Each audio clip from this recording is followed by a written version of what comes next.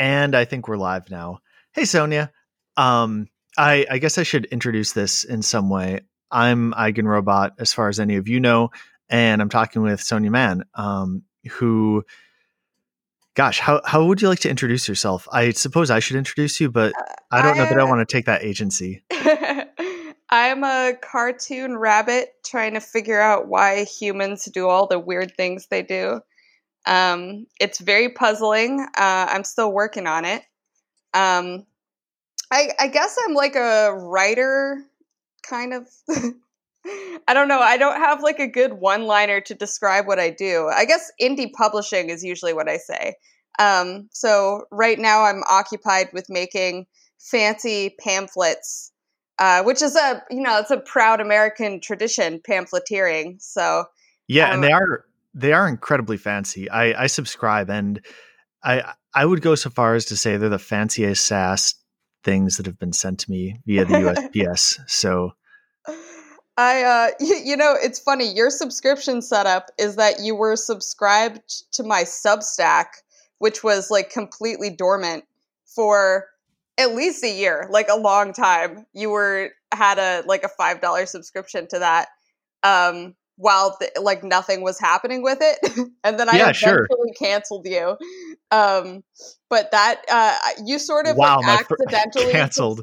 Yeah. Well, I just put you on the list for the zines because I was like, he subscribed to me for absolutely no reason for quite a while. So I'm going to count that as being your subscription. Are you? I can start paying you again. I don't want you to. You sure? Okay. Well, open offer. I mean, one thing that I don't know. I find myself in a position where I'm just inclined to low key sub rosa something support people who are making cool stuff and just not make a big deal of it. And you know what? If that means you get to buy an extra pack of beer or a coffee every once in a while, like great. I think I'll hit you up to sponsor some kind of dastardly initiative at some point. I think that'll be a good fit. Yeah, okay. I like that. And feel free to hit me up for that sort of mischief anytime. Cool. I guess we can have you flog that and like give URLs and such at the end. Unless you want to do it now. I don't know what the correct ordering of these things is. I feel like everybody listening to this is going to already know who we are, but maybe that's a faulty assumption. Maybe. I don't know. That might be something that I want to talk about later on as a topic. It's sort of shifts in this group and like who's around and all of that, but we can get to that. Okay. I feel like we have some themes that they kind of blend into one another that might be pretty good. So anyway, yeah. I guess a little bit of front matter for me as well. I am not starting a podcast because I think I will become rich or famous. I'm doing this because, one, I like to talk to people a lot. Two, there are people that I want to have an excuse to just interrogate at length about things that they're interested in. And if I put it in a podcast and say, perhaps you will get some publicity out of this or fame or something, that makes it more likely that they'll be willing to be interrogated. And plus there's like just sort of a social framing, like, I'm going to interview you. Like, okay, that's a socially acceptable. It's a status production event. It like emits status for all participants. Yeah, and if I can somehow trade that for getting to badger people, that feels like a big win for me. Yeah, it's one of the ways of like strategically making the illegible legible. It's producing an artifact based on your taste that helps people understand social hierarchies and, all that. Oh, interesting. I hadn't thought about it like that, but that is true. Legibility is a really interesting point. It might be worth it for us to talk about that too. I think there might be some tension between, I don't know, say creating things or I don't know, just having any kind of a coherent group and legibility, but that might not be true. I think the move is to do it opportunistically, and like tactically, like when it pays off. or even strategically, like the idea of starting a podcast so that you then have the pull to talk to people who you otherwise might have to rely on, like maybe running into them at a party in a year or something. Um, Yeah, and who even goes to parties anymore? Because on account of the plague. Yeah, right. Back when I went to a couple of like outdoor parties, and that was really fun. But then it got too chilly, even in California, to like really be good to do that. But now the weather it's getting warmer again, so maybe I'll get to do some picnics or something with people. Although now there's also the like scary new strain, which is super COVID or something. So I don't know whether that's going to really pan out. Yeah, I almost regret not catching COVID the first time around. I mean, not really, but also sort of like maybe it would be better to just do the one and done. On the other hand, maybe there are new mutations and they're sort of resistant to the existing antibodies. I don't know. Yeah, honestly, I don't think about it very I know much. nothing about it. Yeah, I mean, like realistically, my life right now is I work 40 hours a week, and even that's going to end pretty soon. And I stay in my house for the most part. And we have a little like quarantine cule. Yeah, it's like a not explicitly non-romantic polycule, except we'll just isolate around each other even though we're not in the same house. So there's something really repulsive about non-romantic polycule as like a description. maybe that's just like a commune. I guess people in communes are usually sleeping around. True. From my experience of communes. But like maybe sleeping around non-romantic. Okay, this is stupid. What were we talking about again? Right. Why I'm even doing this. So yeah, I mean, partly I want to interrogate people, and partly to and this will lead into the next thing. It's kind of a guilt alleviation mechanism for me. I have sort of been meaning to write longer form stuff, but I frankly just do not have the discipline to do that. I think I might have at one point in my life, but now it's like I work reasonably hard for 40 hours a week, and then I just want to be done. And communicating somewhat abstract ideas in my workplace is just enough for me. And once I'm done, I just want to shit post. I don't want to do serious analysis. I want to perhaps have like some kind of intoxicant and then just inflict upon people whatever's been like sitting at the bottom of my brainstem for most of the day. This is also a very, it's a Lindy dad way to conduct one's intellectual life. Is it? Dads across America and presumably other lesser places as well have been consuming intoxicants and expounding on their thoughts for generations. Oh yeah. I should get a smoking jacket, I think. I'm surprised that you don't already have a smoking jacket. Well, I have a number of bathrobes, but that feels different. Yeah, man, just a classic smoking jacket. I think I would enjoy that quite a lot. I'm picturing it as being velvet. Is that part of your vision, or is that just me? It is part of my vision now. I think the tricky part is getting genuine velvet rather than the synthetic stuff. I shamefully don't. I'm not sure about this, but I think the traditional velvet is produced by like cutting silk threads very, very finely. And I imagine that's really expensive to do. That's one of those like things that they came up with because European nobles like wanted to flex really hard on how much surplus labor they had. Right. I love all these like traditional arts where it's like, no, it's a ton of work on purpose. Like we did that.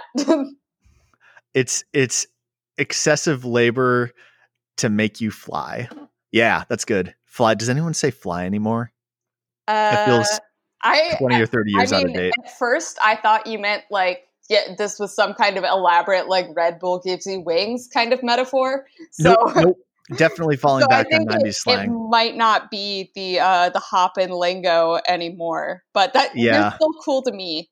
Don't worry. Well, that genuinely means a lot to me.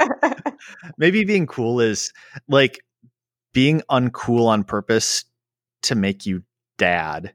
I need to think about that. Anyway, okay, so I feel that I have some duty to people who submitted questions to actually The to actually ask. questions were great and surprisingly like thematically coherent also. Yeah, I think so. I like 10 or 15 minutes before this podcast started, or before we started recording, I actually looked at them and just kind of stared at them and took in the gestalt, and I think I have a nice flow for it.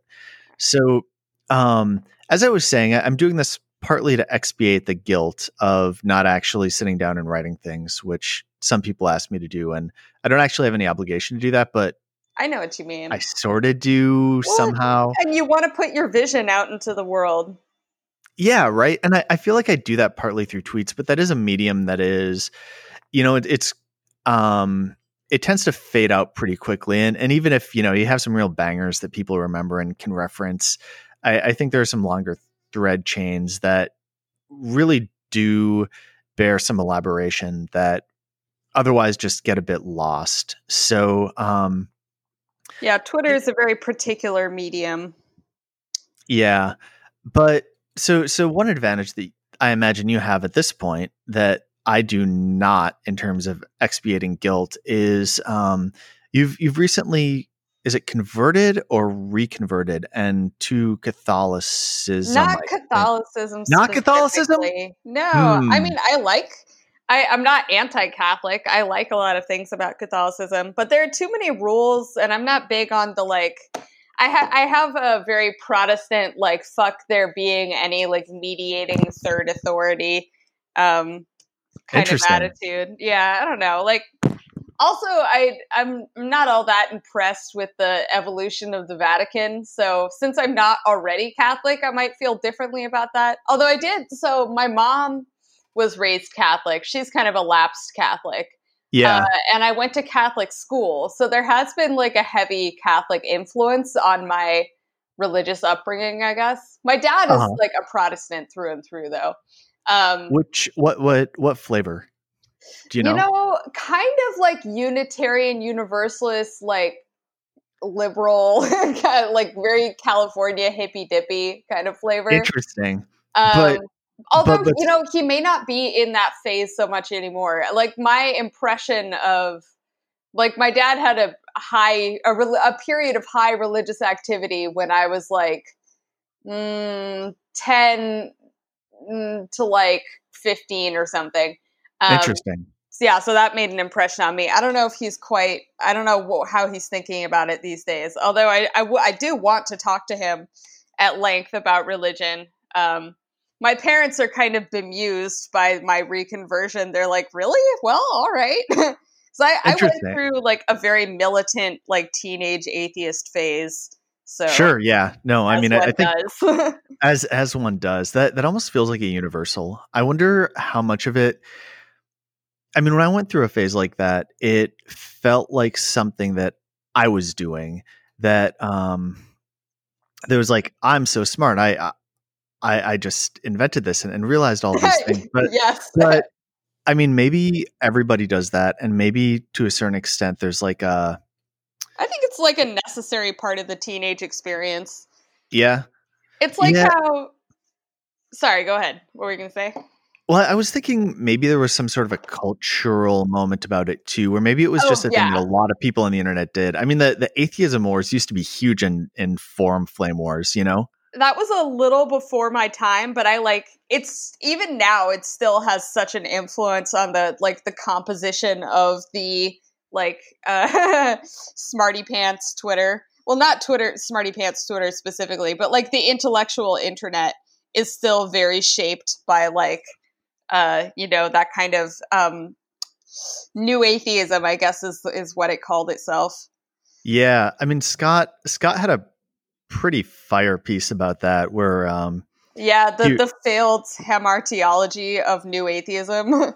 yeah, was it hamartiology or sotori? Oh, so, I forget which one. Hamartiology is a theory of harm, and Oh soteriology is yeah. like theory of salvation, if I Right, recall. right. So Yep. there's a lot of overlap, but they are distinct concepts, and I might be mixing them up too.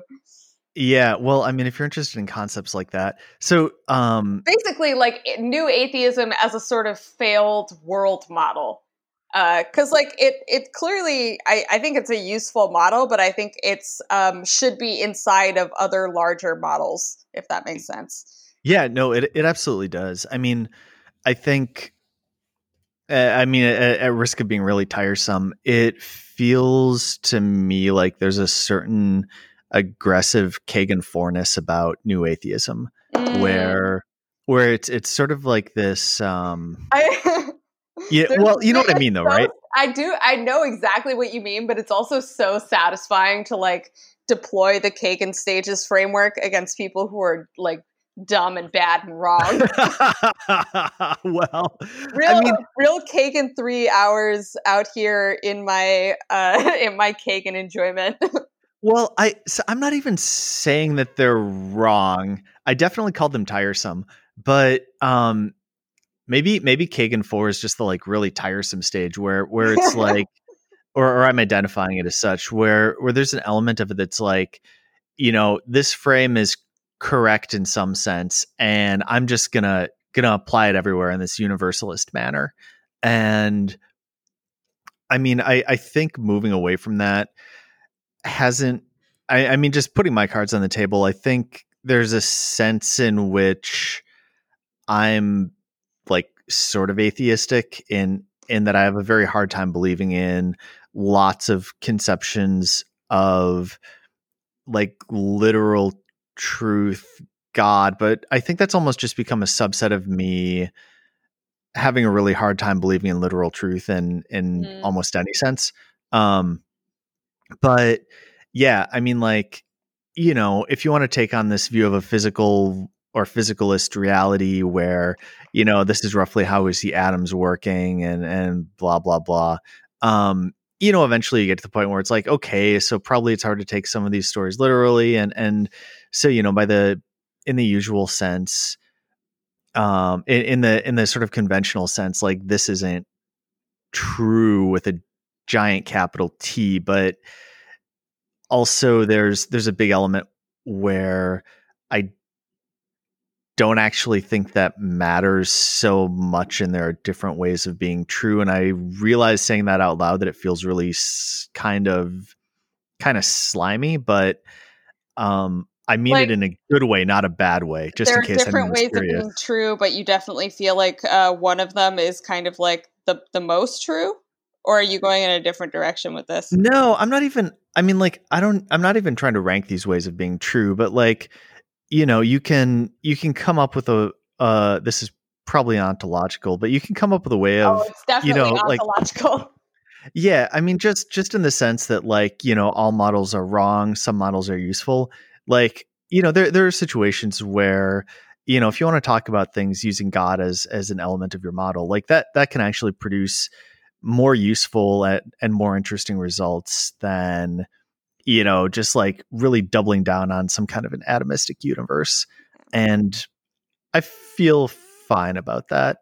And even apart from that, I mean, if you want to switch over to another model, like you could view God as an emergent property, or gods or egregores or any of these like superhuman entities that perhaps use humans as a substrate. So, The way I'd put it is that I like to say that like reality is a consequence of God. hmm. But so I mean I do I would describe myself as like a physicalist but not a materialist. Um Oh, interesting. Okay, I like I that. think there are like higher order dimensions that like I went through, like I said, a very sort of typical new atheist phase, and then for a long time had a pretty like standard materialist worldview. And then a combination of like I I refound religion, and I developed a much more, God, this is gonna sound we both sound like total tools in this conversation, but I think we should hopefully embrace it. in a lovable way. Yeah. Yeah. I mean, at least we're self-conscious about it. But yeah, So I believe in some pretty, I guess, zany out there things. Like I'm list on all of the the like zany things that you believe. I'll just give you a representative one, which is I'm on board with the idea that aliens are demons. Whoa. That Okay. seems Tell me pretty about that. plausible. Like, Uh, what do you mean by demon here? Like, are you familiar with the like ultra terrestrial entities framework? I have listened a lot to Gaslight Hour, and they talk about ultra terrestrials a lot, and I have some sense of what they are, but it seemed like a bad idea to learn too much about that, because what if ultra terrestrials are real and take a lot of interest in people who know what ultra Mm. terrestrials are? So if you want to drop some info hazards, please So kind of elaborate. like a Roko's basilisk sort of situation. Yeah, basically. Or like in what was that horror movie that came out like 7-ish years ago that was about the girl, and she had an asshole husband, and they were living in a house, and she Paranormal Activity? paranoid, maybe, yeah, something like that. But like, you call attention to these things and they're like, yeah, give me more attention. Like, Mm-hmm. that's gonna bring me in. I actually think that's really true, and that's one of the big dangers, in my view, of like getting into occult stuff, is like attracting the attention of some real shit, and then getting possessed or something. Not that I think it happens all that often, but it's one of those things where like it seems so bad that it's worth being overcautious to kind of reduce risk. Yeah. Yeah, no, I feel that. I had an interesting experience thinking about this the last time that I um, had a lysergamide dose, and I realized that I had taken it, and I was a fair amount higher than I had expected to be. And I thought, wow, this would be a really bad time for something to try and possess me. And then I thought about how I had better not think about that. And I think I did Yeah. manage to move on to something else. But info hazard for any of you who are likely to trip in the near future: don't think about being possessed. Um, That's a great don't think about a white elephant kind oh of yeah, thing. Next time yeah, you trip, pro tip, do not invite demons into your mind. Just try to steer clear of that one. yeah. Definitely don't think about that. This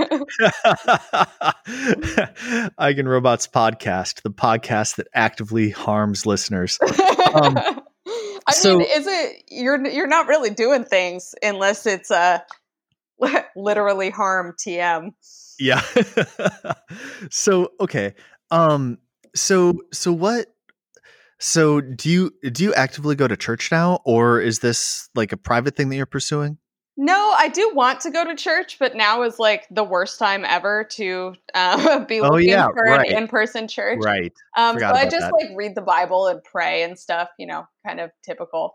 Yeah, I do feel like I'm currently working on, and actually like all of 2020 have been working on an essay about, really, I just scoped it to monotheism. I was like, I'm not even going to tackle the Christianity part. I just want to explain why I believe in God now, and how I came to the process, or like what the conversion process was, what everyone has been asking about, basically.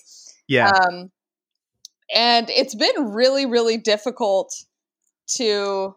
I both like I keep writing in circles, which is something that doesn't happen to me very often. Where like usually I just write the one draft and I edit it like once or twice and then I publish it.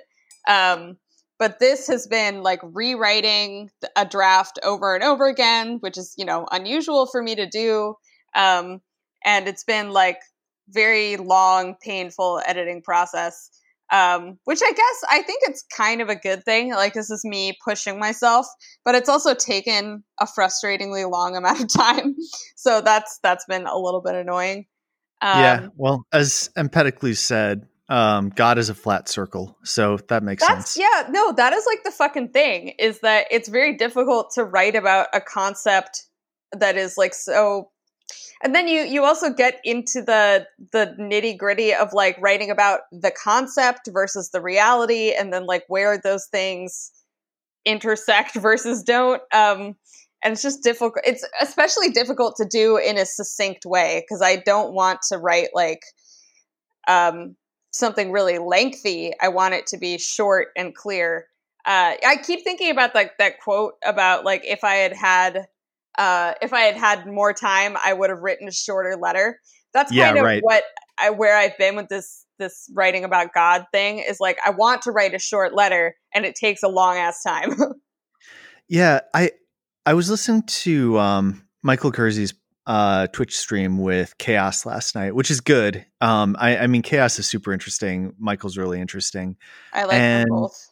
yeah, no, they're wonderful. And they were talking a lot about gods, like plural, and the nature of God, and like what is the God of being tall like, and that sort of thing. And I thought that whole conversation was useful, but one thing that occurs to me now is that in some ways talking about God or gods as in a polytheistic setting is a little bit more tractable than thinking about just some kind of monotheistic framework where you have to explain God as just being kind of everything.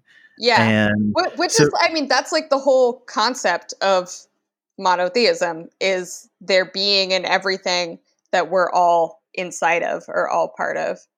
right, except sometimes for the bad things which aren't part of it. That Except is, maybe they I are. mean, that's retarded though. So like, I um, like if it's stupid, I don't believe it. I only believe the parts that. Yeah, I love that. No, no, thank you. I only believe things that are not stupid. All my thoughts are high quality. uh, I I yes. think I'd take the opposite tack. I personally believe only things that are stupid. And yet somehow our beliefs have substantial overlap. Curious. Oh yeah. Um, That's a quandary for the listeners to it's an exercise to do at home. yeah. The next time that you're on a trip, try and resolve that instead of thinking about being possessed. The Eigenrobot podcast, prompts for things that you should or shouldn't think about while high. Yeah, we'll have. That's a good bit. I might incorporate that. Yeah. Um, cool. So what kind of a role do you see Christianity playing in your life? And just I mean, because I think I mean just the way that I'm thinking about it, there's maybe some element of having a religion that is purely, I don't know, you could think about it as being like intellectual, like, yes, this makes sense, or mystical, like, oh yeah, I totally feel this. But there's also some personal element where I imagine most people who are religious kind of use it as a framework for how to think about themselves or how to think about their lives. So do Yeah, you, I mean that's kind of the point of religion, is having an ontological framework in which you situate yourself and around which you orient your activities. That's like uh-huh. the point in my view. Um, and that, I mean, that's a very intellectualized way of describing it though, which is one of the tough things, is like, to communicate with secular people I need to use that kind of language, as opposed Yeah. to, whereas like communicating with religious people, you're like, you just live your life for the glory of God, duh. Like, Yeah, yeah. and these are kind of the same concept but couched in very different ways.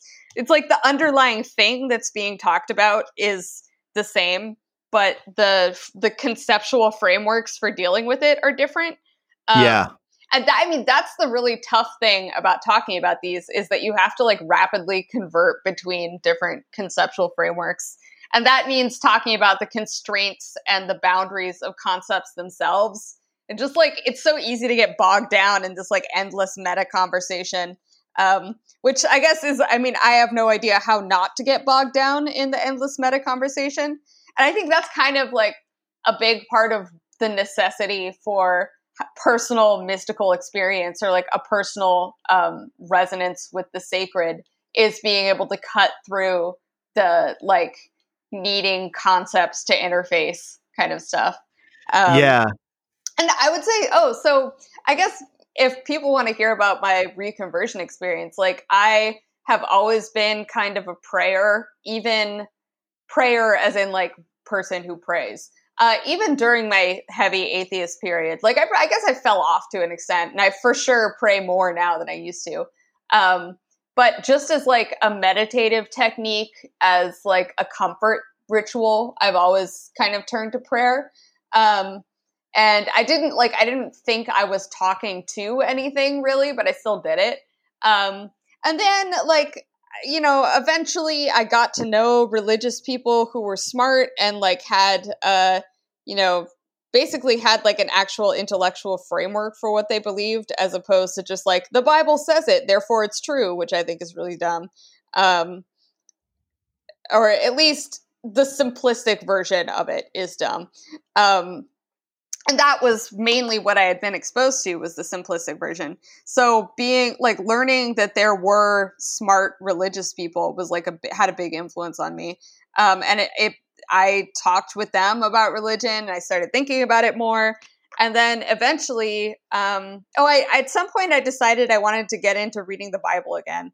And I was reading First Corinthians, and I just had this, like, the oneness of all experience, or the oneness of all creation experience, the thing that you also sometimes get when you're high, which I've also experienced, which is also really great. Like the visceral feeling of being part of everything, of feeling connected to the entirety of the universe because you're part of it, because you're, like a figment of reality. That experience, which is the sort of intense experience of God's love. I had that experience while reading First Corinthians, but I did not yet have this conceptual, I had no idea what was happening. Yeah. I was still, like, so early into thinking about these things and, like, being willing to, it took a fair bit of, courage. It sounds so cheesy, but it took a No. fair bit of, like, intellectual courage for me to step out of atheism back into, like, a mystical worldview. Why And did it take oh, I sorry, go ahead. that makes sense. When I think about courage, I think about making a decision that is in some sense right in spite of some amount of danger or like risk. What felt risky about it? Oh, well, I just knew people were going to think it was silly, or were going to make fun of me, or, like, think I was wrong. I guess I definitely, I don't like having people think I'm wrong or dumb or whatever. It's something that I think it's necessary to inure oneself to that, but I don't enjoy it inherently. Um, Yeah. uh, so there was that. And, like, I've been an atheist for a long time. I knew how atheists talk about religious people when religious people aren't around. So I was, I was nervous about being the subject of those conversations. And I still am. Like, that's something that's held me up in writing about this, is knowing that, like, knowing the ways in which I'm going to be misinterpreted and misunderstood, and, like, knowing the tiresome responses that people are going to have to various aspects. Like, that is, I don't know, it's a big deterrent. Does that Yeah, make sense? it does. This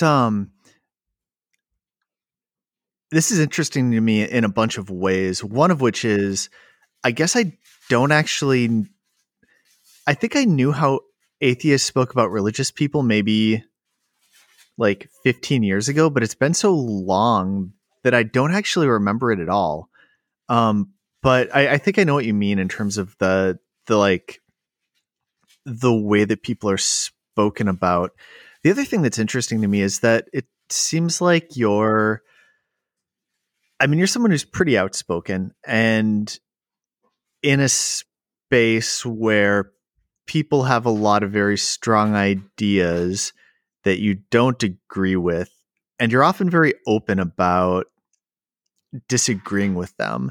So it's a little bit interesting to me that this would be sort of maybe unusually or uniquely like difficult for you to talk about. Yeah, I don't know. I guess maybe there's some kind of, like, in-group, out-group stuff there, where, like, I was worried about the judgment of people who I knew were against religion, or, like, disagreed with religion. Like, say, David Chapman, Uh huh. is, like, pretty on the record about being like, religion is wrong, not necessarily bad, but wrong. And Really? so, Oh, okay. yeah. Hmm. So, like, coming out, Wait, isn't he a coming out. Buddhist? Wait, isn't he a Uh, tantric so Buddhist? yes. So I shouldn't say religion. What? I should say monism. He's against, like, eternalism. And Christianity is very eternalist. So, Hmm. um, and I What if will say, eternalism is good? what if it's Eigenrobot, you should know there's zero difference between good and bad things. There's You zero imbecile, you fucking moron. Well, that's kind of wouldn't that be the maximally monist perspective? Like, look, good and bad things, all the same. Like, So I don't think that's actually David Chapman's perspective, to be clear. Well, it's my perspective now. Okay. Nah. Well, maybe. Maybe it is, maybe it isn't.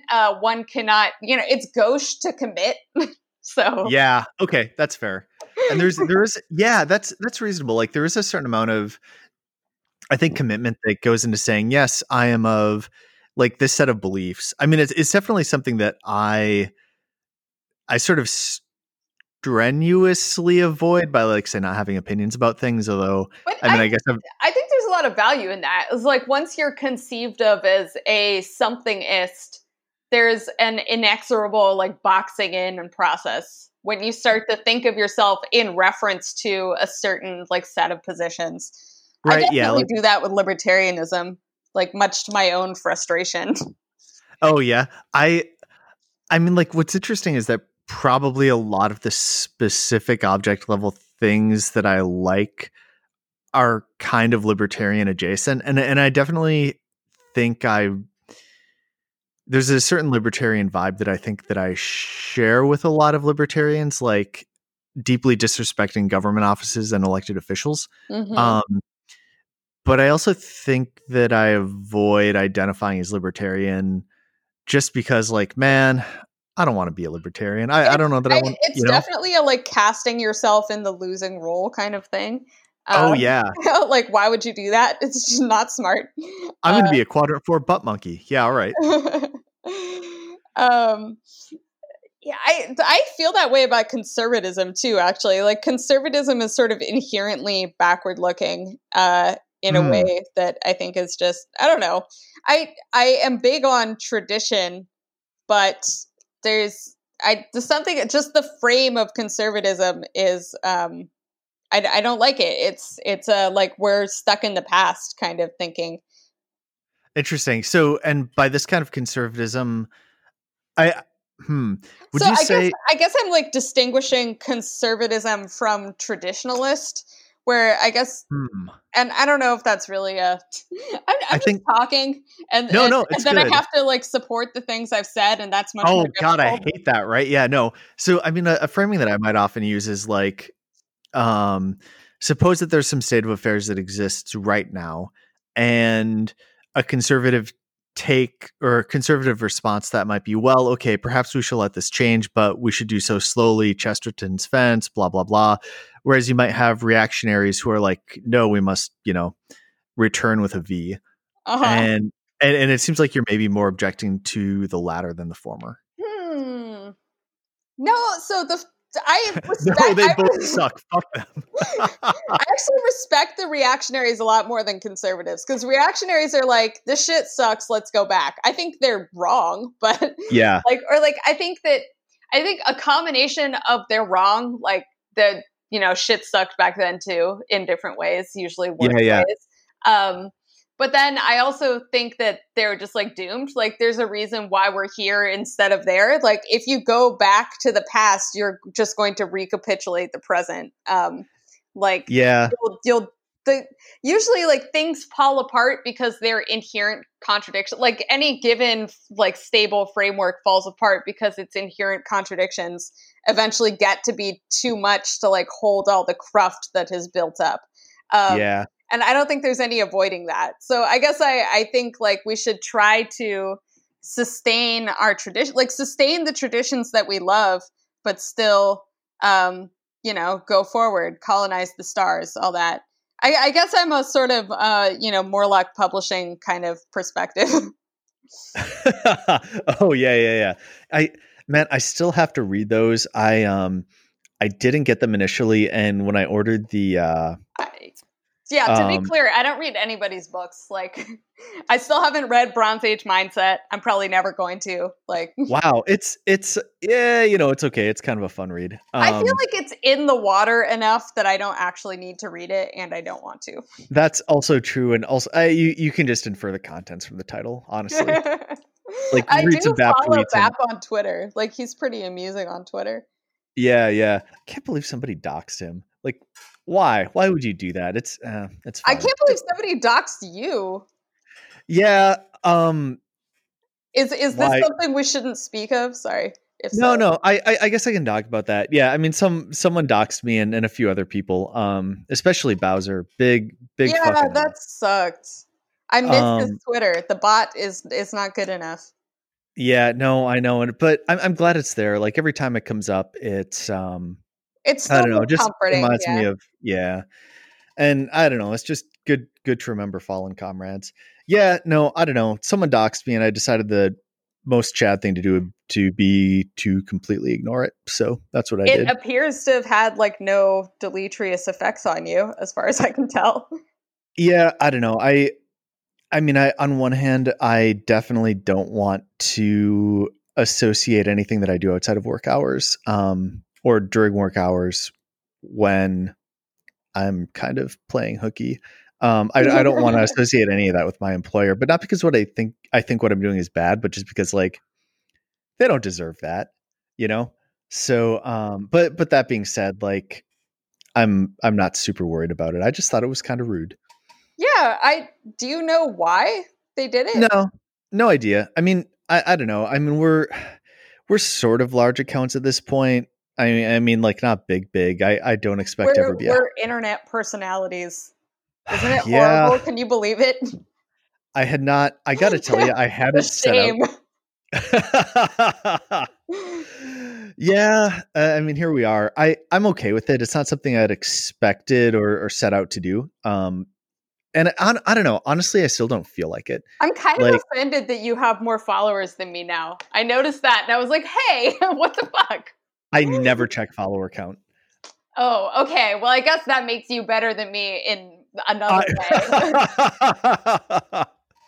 I, no, I don't know. I mean, it's it's honestly what have you thought about it? Because we started. I think we met for the first time in what like 2016. Does that sound right? Isn't it ridiculously long ago now? I can't believe Oh it's been boy, fucking like 5 years since 2016. What the hell?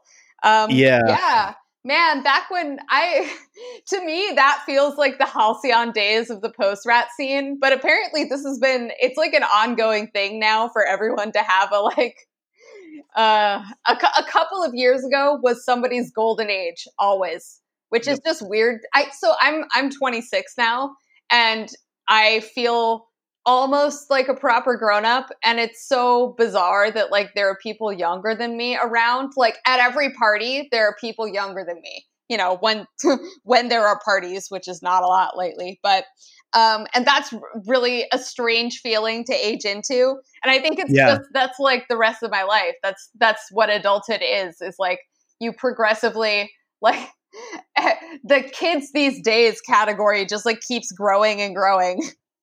Yeah, and you know, I honestly feel pretty good about it. Like I don't know, it started out I mean I think I created my Twitter account in 2013, back when I was still doing like still pretending to do work in grad school.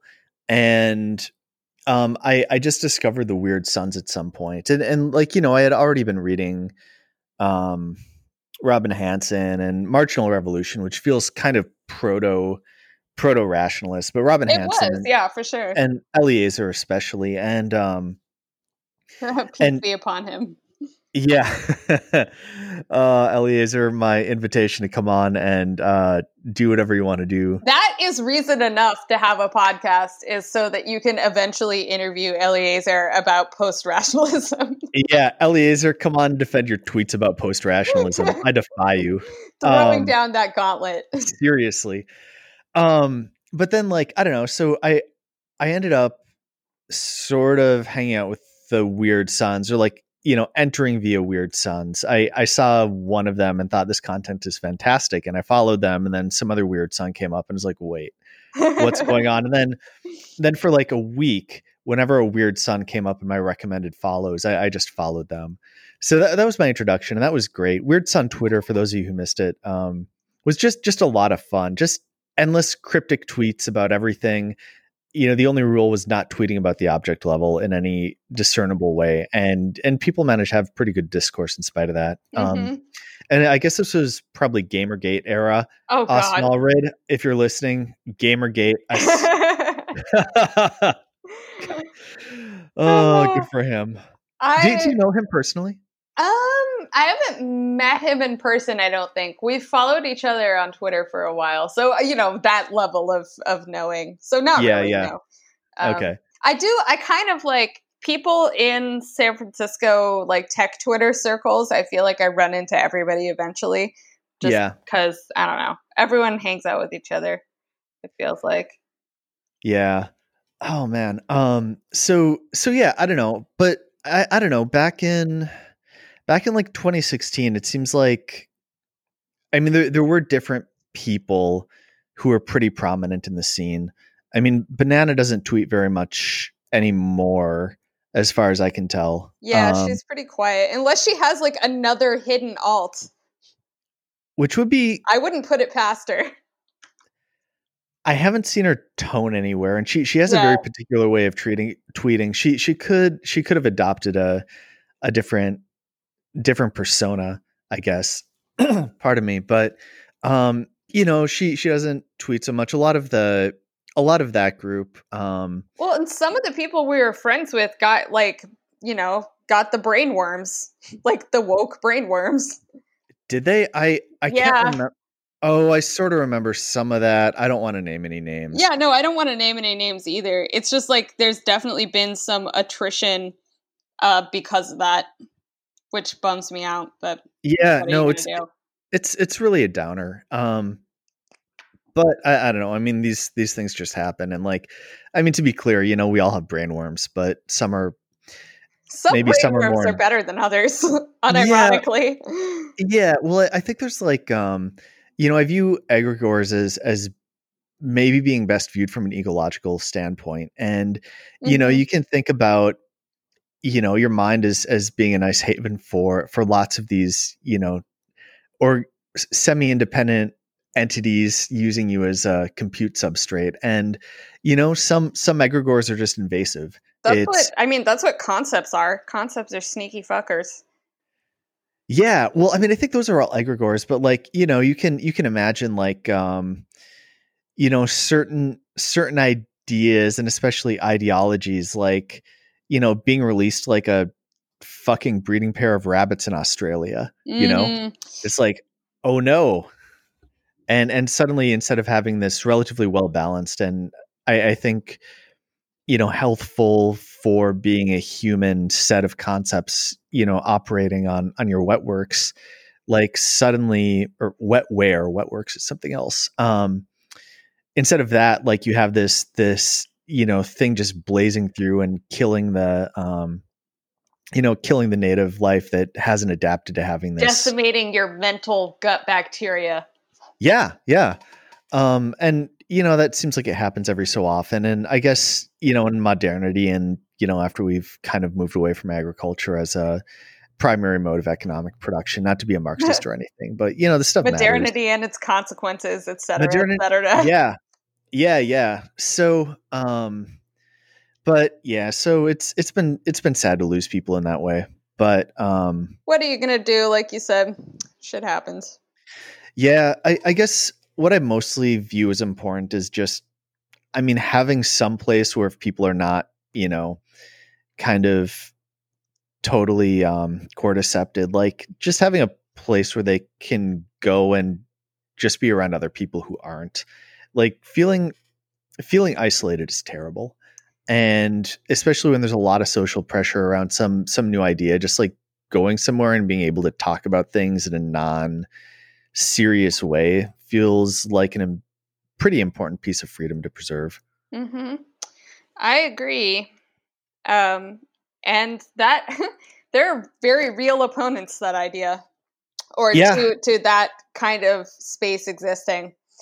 I don't know. I'm torn on what their chances are. It does feel like the open space in terms of discourse is shrinking. Do you mean like in terms of infrastructure, or just in terms of like Overton windows Kind of the combination of both, like infrastructure leveraged to affect the Overton window. Yeah.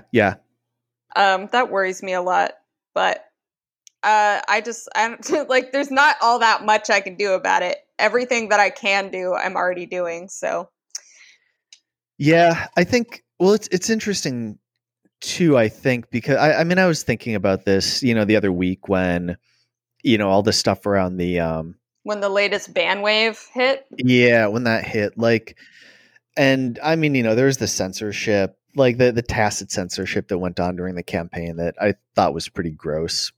Where on one hand, it seems like there are all of these heavy-handed tactics that are being deployed, but if you look at it from another perspective, in some ways, discourse has never been as open as it has been now. Like, if you look at the late 20th century before cable, there were three TV stations, mm-hmm. and everything was this kind of one-way media where, there were a few people who had opinions and they were able to like transmit them to people. Like being on TV mattered, Mm-hmm. like if you showed up on TV, like suddenly you were being broadcast in, this unidirectional way into the eyeballs of millions of people who like were all watching the same three stations at any given time. And That's a wild level of discursive power, yeah, Like yeah, you could decide what people were going to talk about at work the next day.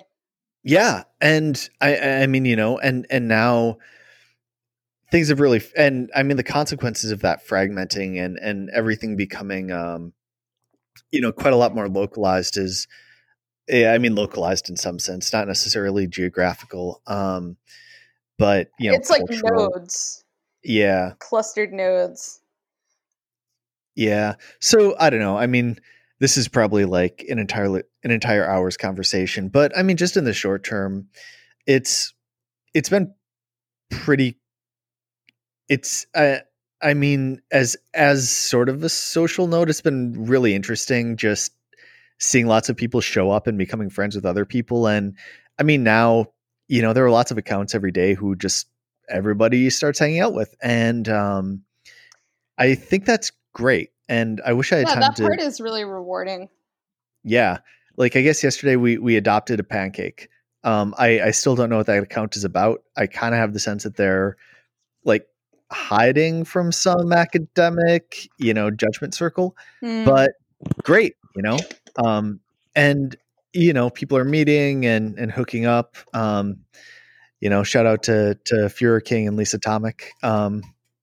Like, and that's great. And I mean, I think there's this element. I mean, everyone is talking about building things. And someone asked you about creating things, and I mean, I guess I can see like just one thing that I can maybe do, and I hope this isn't egotistical. I certainly don't mean it in that way. But one thing that I can do just by tweeting a lot is just kind of acting as a shelling point for people to go and you know hang out with other people who are like them and Yeah, make that's friends and useful. have a good time. And so that's great. And I feel pretty good about that specific function from my tweeting, and I guess I've been thinking about that a lot lately. Yeah, I think it's good. Also, I agree. So, so you're creating zines. Yeah. Um, is that your sort of primary creative outlet at this point? Yes. Yeah, I guess. I really like. Oh, this is something I wanted to talk about actually. That ties into the religion thing, which is that like we are flesh creatures. Like we are thinking meat. Flesh Uh, golems. yes. And so for me, how that ties into zines is that making physical artifacts is like massively satisfying.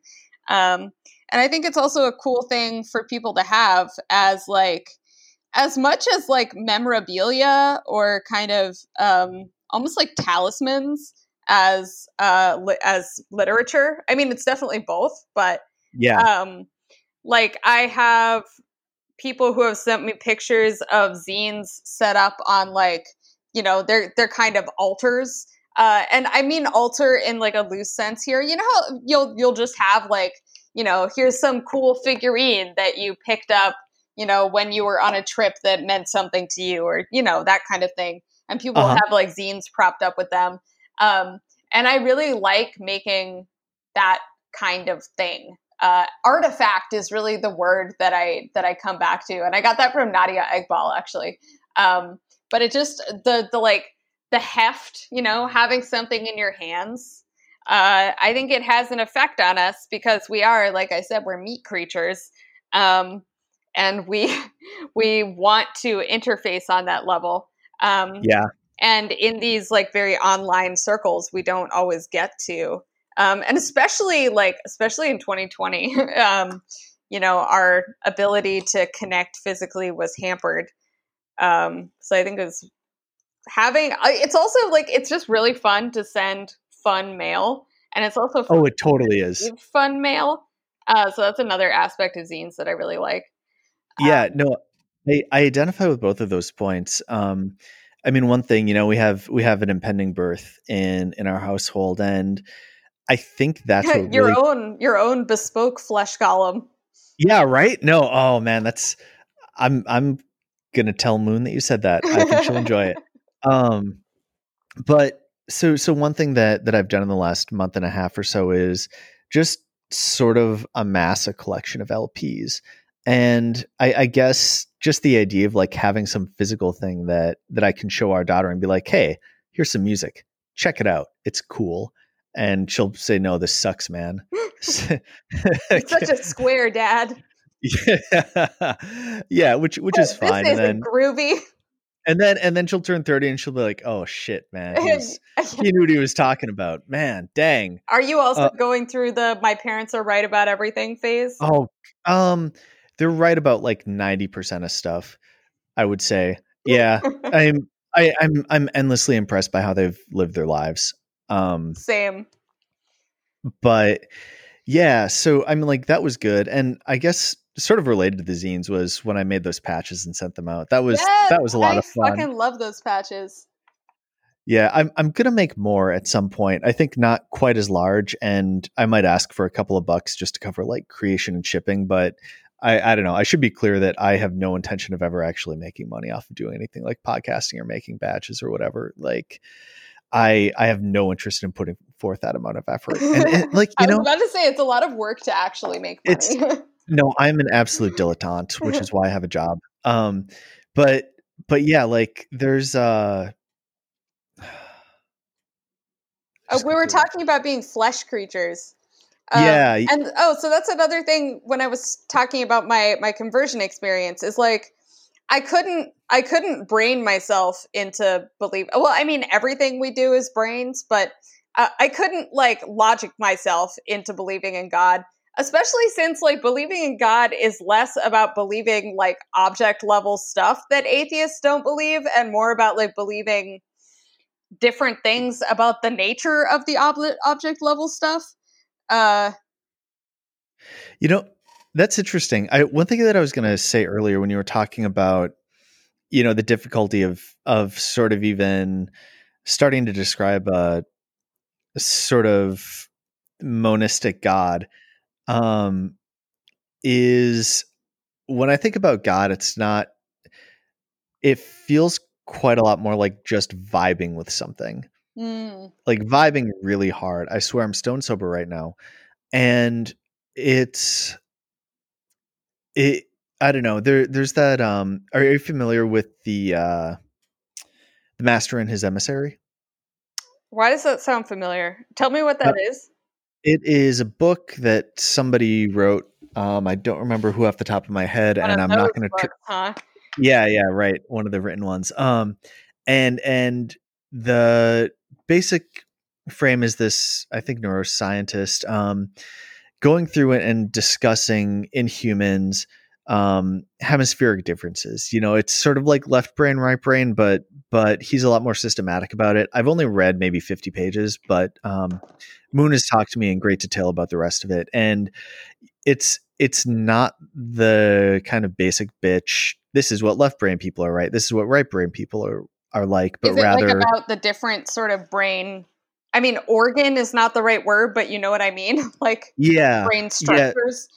yeah. It's about the specific structures and about the way that they process information differently. Oh, that's neat. I'm interested in And that stuff. and so it's not like, oh, your X brain is dominant, but rather like, here's how these two halves of the brain tend to interact and like coordinate the processing of information.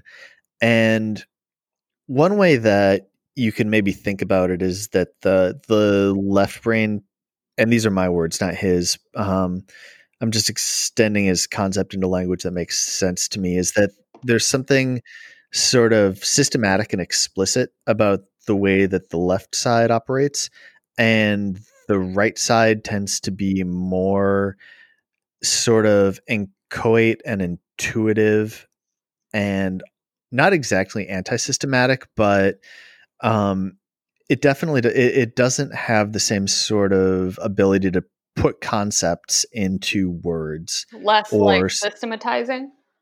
yeah, or even making explicit. I mean, I feel like I think I've caught what he's trying to say about thought. And maybe this is phenomenological, but when I think about things, I usually just it might have been Gauss who said something like, I've got it. Now I just have to get it, when he was talking about some specific mathematical concept. And I think the idea was that like he had an intuitive sense of what was happening, and he just had to capture that and like grab it and make it solid and turn it into words that he could actually communicate to the rest of the world. And that's sort of the theme of this book, where it's like a lot of the heavy lifting is done in the right hemisphere, but it's not immediately translatable. And a lot of what the left side of your brain does is operate to take, the contents that are generated on one side and turn it into a more explicit language. And I don't know, it almost feels, yeah, it's probably worth reading. I guess later on he gets to be kind of tiresome talking about how much he hates the left brain people, and I don't know, maybe it turns into like an anti-autist screed. But Rude. I know. But it does capture something about maybe the way that I think about the world. And when I think about God, that feels like it's something that operates almost entirely in that kind of right hemisphere mode of thinking, where it's like you've got these wordless concepts that work and operate, but finding a way to translate it into something that, you know, can be transmitted to other people is really quite challenging. Indeed. This is kind of going off on a tangent, but it's interesting to me that autism as a like concept question mark has kind of run away from the original like diagnostic context into this kind of like almost It's a way of life. it's an Maybe. ethos, yeah. It's just interesting. Uh I wonder how the term is going to evolve, and like the social aspects of the diagnostic category. Um, I wonder what it's like to be like a newly minted autistic kid Yeah. Oh, these days. yeah, I do too. I wonder. I'm kind of curious where that entire strand ends up. I mean, I am pretty confident that I am not You're autistic. definitely not like diagnosably autistic, and neither Yeah. am I, for the record. Although, I mean, Moon has some. She, I would believe, is. I don't think you are or me. Yeah, she has some ideas about it that I've never quite entirely processed. Because of my intellectual sloth. But I think she has some ideas about like a classic autism versus like schizotypal autism, Oh, interesting. and yeah, she could talk about it more at length. You should have her on your podcast. As a guest, oh Yeah, man, I think that would be really funny. That would be it cute would too.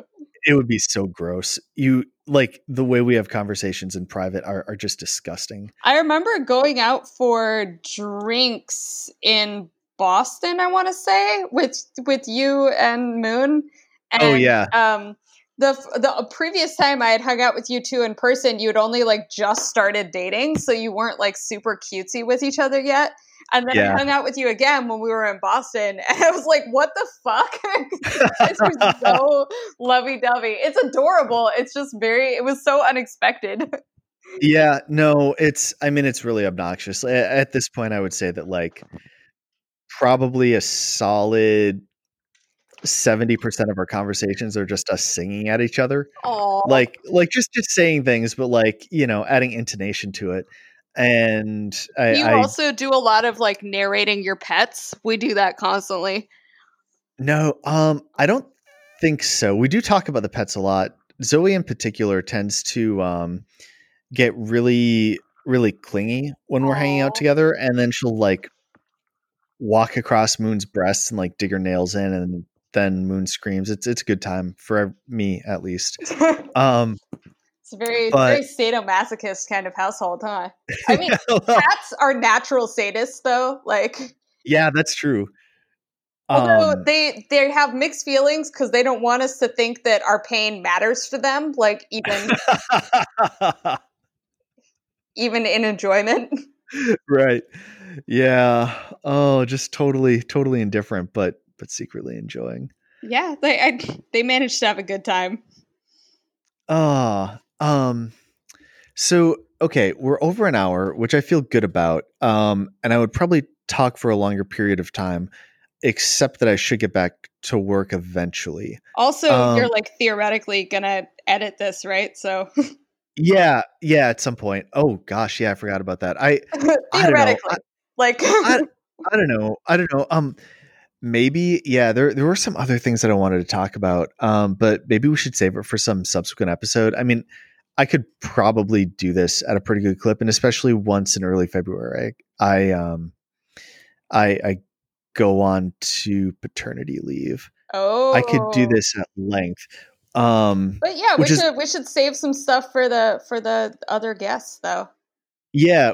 For other guests, for you in particular, one thing that I wanted to flag that I didn't write down, but I thought about it, but I didn't write it down, and so we missed it. Is about being one of the boys.